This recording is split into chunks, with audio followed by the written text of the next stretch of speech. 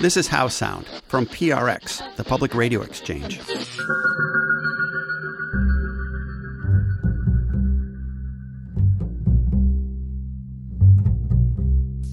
Bonjour, ça va? I'm Rob Rosenthal, host of How Sound, the backstory to great radio storytelling. I can't tell you how many times I've had to deal with problem tape. Things that I've recorded, but especially problem tape that comes from students who I work with all the time. By problem tape, I mean recordings with hum from a refrigerator or pee-pops because a mic was held too closely to someone. Hiss is a common problem, too. Usually a recording is hissy when it's recorded too low. But recently I encountered a really bizarre kind of problem tape. The recording was perfect, actually. No hiss, no hum, none of those problems. Instead, the issue was that the sound on the recording was inaudible in most listening environments. It's perfectly recorded, but hard to hear. That's because most speakers in car radios, headphones, or computers can't reproduce this sound. Here's what I'm talking about. Lily Sullivan was a student of mine at the Spring 2013 Transom Story Workshop. Lily stumbled across the story of a whale that sings at an unusual frequency, 52 cycles, or 52 hertz. That's lower than the hum of a refrigerator. It's a pretty low note. When Lily played us a recording of the whale in class, we were stunned. The low, rumbling, I guess you could call it a thrum of the whale, it grabs you. It's sort of like a punch in the chest. You can't ignore it. But we use some pretty darn good speakers in class. They can reproduce a wide range of frequencies, from the very low to the very high. You can hear just about everything in these speakers, including the whale. But most radio listeners don't have speakers like this. People listen to audio stories in their car or on their earbuds or a kitchen radio. Those devices typically have run-of-the-mill speakers that can't reproduce the sound of the whale, at least not very well. For example, I can't hear the whale on my built-in computer speakers. I play the recording and nothing comes out of the speakers. Let's give it a try right now and see how you do. Here's the whale.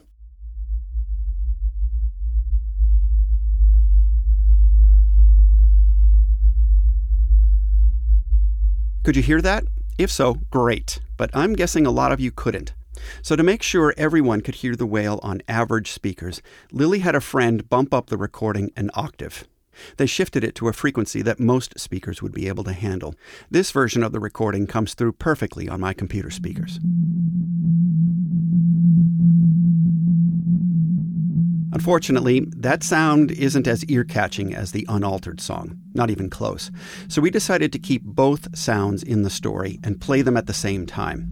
If a listener has ordinary speakers, great. They'd hear the altered sound of the whale.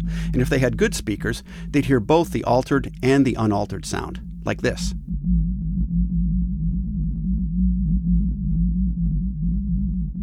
I have to say, I'm not entirely satisfied with that solution. But what's the alternative? Produce a story where there are long gaps of silence for listeners who don't have excellent speakers? No, that's not an option. And besides, the story's just too good to limit it to an audience of listeners with decent speakers. So here's the story, The Loneliest Creature on Earth by Lily Sullivan. In 1989, Joseph George found something that he'd think about for the rest of his life. It was a sound. Joe was a technician in the Navy at the time. We looked for submarines in the open ocean, and we tracked everything we could. It was the end of the Cold War, and Joe was an acoustic analyst. He had spent the past 20 years monitoring the ocean for anything that could be a Soviet ship or a submarine. But that day, the sound he picked up was unidentifiable.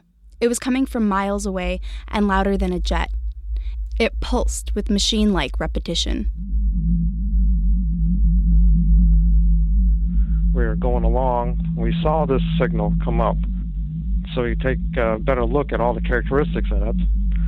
And we're, looking at this and it's going, holy cow. To help decipher what it was, Joe called an expert in another field, Dr. William Watkins, a marine biologist at the Woods Hole Oceanographic Institution. And when he looked at that, he says, oh yeah, it's definitely biological. And it looks like it could be a whale. It was a whale, but nothing else about it made sense, for three pretty important reasons. First, this whale's path was off. Whales usually travel in groups called pods, but as far as Joe and others could tell, this whale was off course. It was on a different migratory path from other whales. Some years he'd track from the Gulf of Alaska straight down to Baja California. And other times he'd track east and west, and then there'd be other times he would meander. Second, its song was wrong. It sounded like no species they'd ever heard.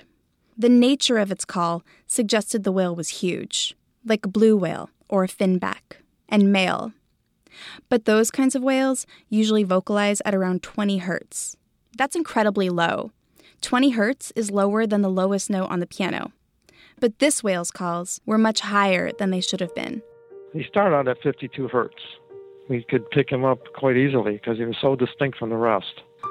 The largest whales, the finbacks, the blue whales, they're the biggest creatures on Earth. And they're also the loudest, by far. Their calls rumble and pulse at unbelievable volumes. But these same calls are almost too low for human ears. In fact, these recordings have been bumped up an octave, because a lot of radios can't even play sounds at such low frequencies. But we've also included the unaltered song throughout the story. Some people will be able to hear it, some people won't, so lean in close. This whale, calling out at the wrong frequency, that is a huge deal for a whale. Sound is crucial. Sound is their world. They use sound to navigate and find food. Also, to communicate with other whales. Whales are extremely social creatures. They pretty much always travel in pods. And this is the part that is really different, and what really caught Joe's attention. When this whale called out, Joe could never detect any response. Oh, yeah, there would be groups, because sometimes whales will mimic each other, like with blue whales. But with the 52, there was nobody else mimicking it. There was nobody else like it. And the whale called out again and again. Silence. From that day on, Joe would spend the next 13 years studying the whale with Dr. Bill Watkins and a team of Woods Hole scientists. They started calling the whale 52 hertz after the frequency of his song. But the more they studied this whale, the more questions they had. They couldn't figure out why his song was so strange, or why his path was so off. There are theories that suggest that other whales can't hear 52 hertz because of his song's high frequency, or that he can't hear other whales, or that he vocalizes like that because he's a hybrid, a cross between two species. And because he sounds so strange, other whales are frightened of him and don't respond. When a whale keeps silent, that's how a whale hides. One thing's for sure. In 13 years of tracking him, Joe never detected any response. I'd always be looking for something else to see if there was anything else there like that. And, through the years, it was the only vocalization like that in, I'll say, the North Pacific Ocean.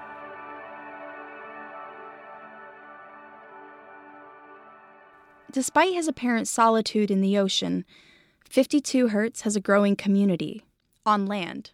In fact, some people are fanatical about him. In 2004, Joe, Bill, and the Woods Hole team published a paper about their research. A few months later, the New York Times science section ran a small article about it. The article was called Song of the Sea, Acapella and Unanswered. Andrew Revkin was the journalist who broke the story. Revkin writes about some of the most critical environmental issues of our time: climate change, energy, water scarcity. But when he wrote this article, his inbox exploded. He got emails from tons of people concerned about the whale. Not just scientists, either. General readers, artists, the deaf community. From there, the tale of 52 Hertz started to take on a life of its own. That's when people started to call him the loneliest whale in the world. The story turned from science into something else: myth and poetry.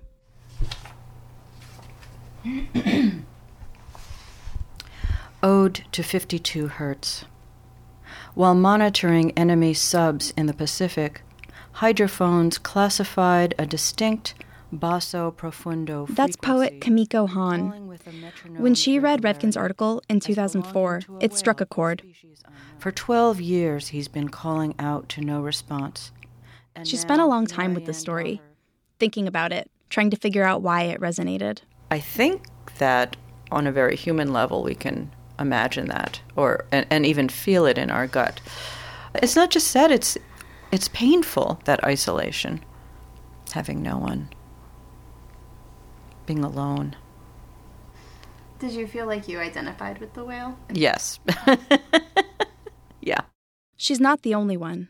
People have written songs, entire albums dedicated to 52 Hertz. Here's one song from a musician named Laura Ann Bates. It's called The Loneliest Creature on Earth. An illustrator in Germany made a children's book. A few weeks ago, a Facebook post was shared 60,000 times in just a few hours. 20,000 people wrote comments. One person asked, "Why can't we help it?" Another person asked, "Why can't it be tagged with something to rebroadcast the calls at a lower frequency?" At this point, with all these reactions, it's possible that some people care more than scientists do. Kimiko doesn't think romanticism in this case is a bad thing. It's not bad for us to feel so deeply about another creature, and maybe we can't feel that deeply towards other people sometimes. So this creature becomes a kind of recipient, or a symbol rather, that it cried out to a human since no others listened, that it knew no others listened or feared as much, that we think so and can bear sentimentality, that we listen for such opportunities with frequency.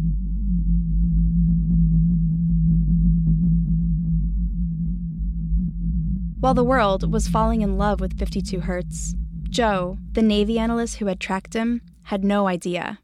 He and Bill had started their research in 1989, and they put out their paper in 2004. Bill Watkins died just a month after they published it. Bill never lived to see that Times article. And Joe, living on an island in the Pacific Northwest, thought the project was over. That was almost 10 years ago.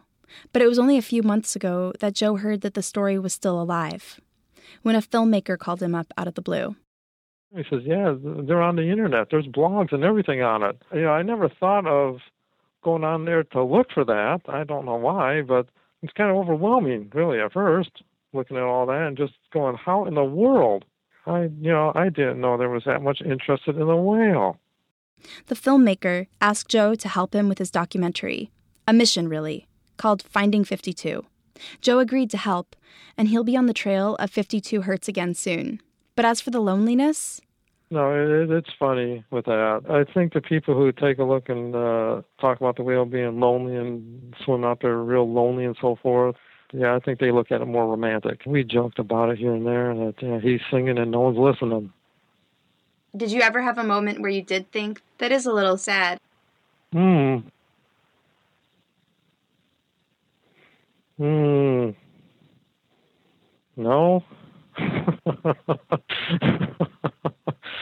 No, I'd say no. To me, I look at more science, finding out more about the ocean and its diversity. He could have been out there by himself. He may not. Really, we don't know. And why were there so many unanswered questions? Because in all this time, they'd never actually seen 52 Hertz. They'd only ever heard him. To this day, no one has ever seen him. Not even Joe. We have no idea what he looks like. It'd be like looking for a needle in a haystack out there, because the ocean is big. You're looking for one whale. Maybe Joe doesn't worry about 52 Hertz being lonely, but he certainly cares a lot about him. Maybe more than anyone alive. Almost 25 years after the day he first heard his call, Joe is once again going to start listening for 52 Hertz. This time, he wants to find him. Oh, yes. I think that would be so interesting. That would be like, the end of the story. But then again, I say the end of the story, but, it can open up a whole new book again after you find out. I'd say probably close a chapter. How's that? In the meantime, whales like 52 Hertz, they live almost 100 years.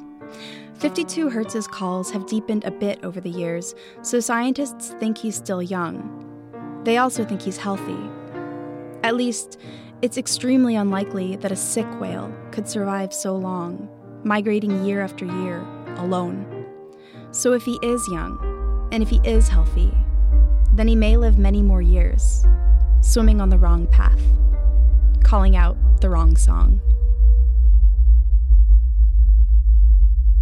In Woods Hole, Massachusetts, I'm Lily Sullivan.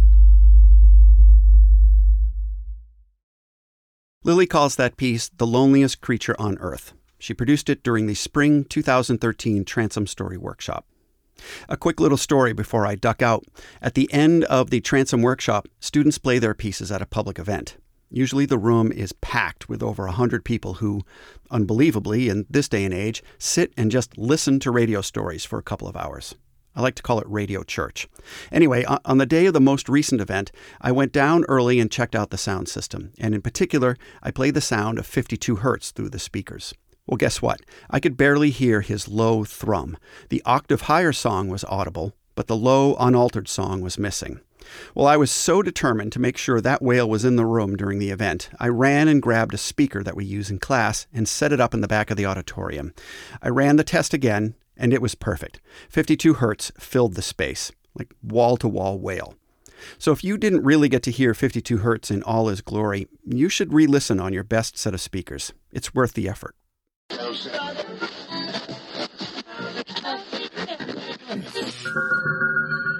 Right now at prx.org, there's a series of stories produced by WGBH that I think you should know about. The series is called Underground Trade, From Boston to Bangkok. Philip Martin produced it. Martin's a senior investigative reporter at WGBH. He traveled the U.S. and East Asia exploring the modern slave trade of human trafficking. It's pretty mind-blowing. Be sure to listen. This is How Sound, the backstory to great radio storytelling. It's produced by the Public Radio Exchange, prx.org. I'm Rob Rosenthal. Thanks for listening.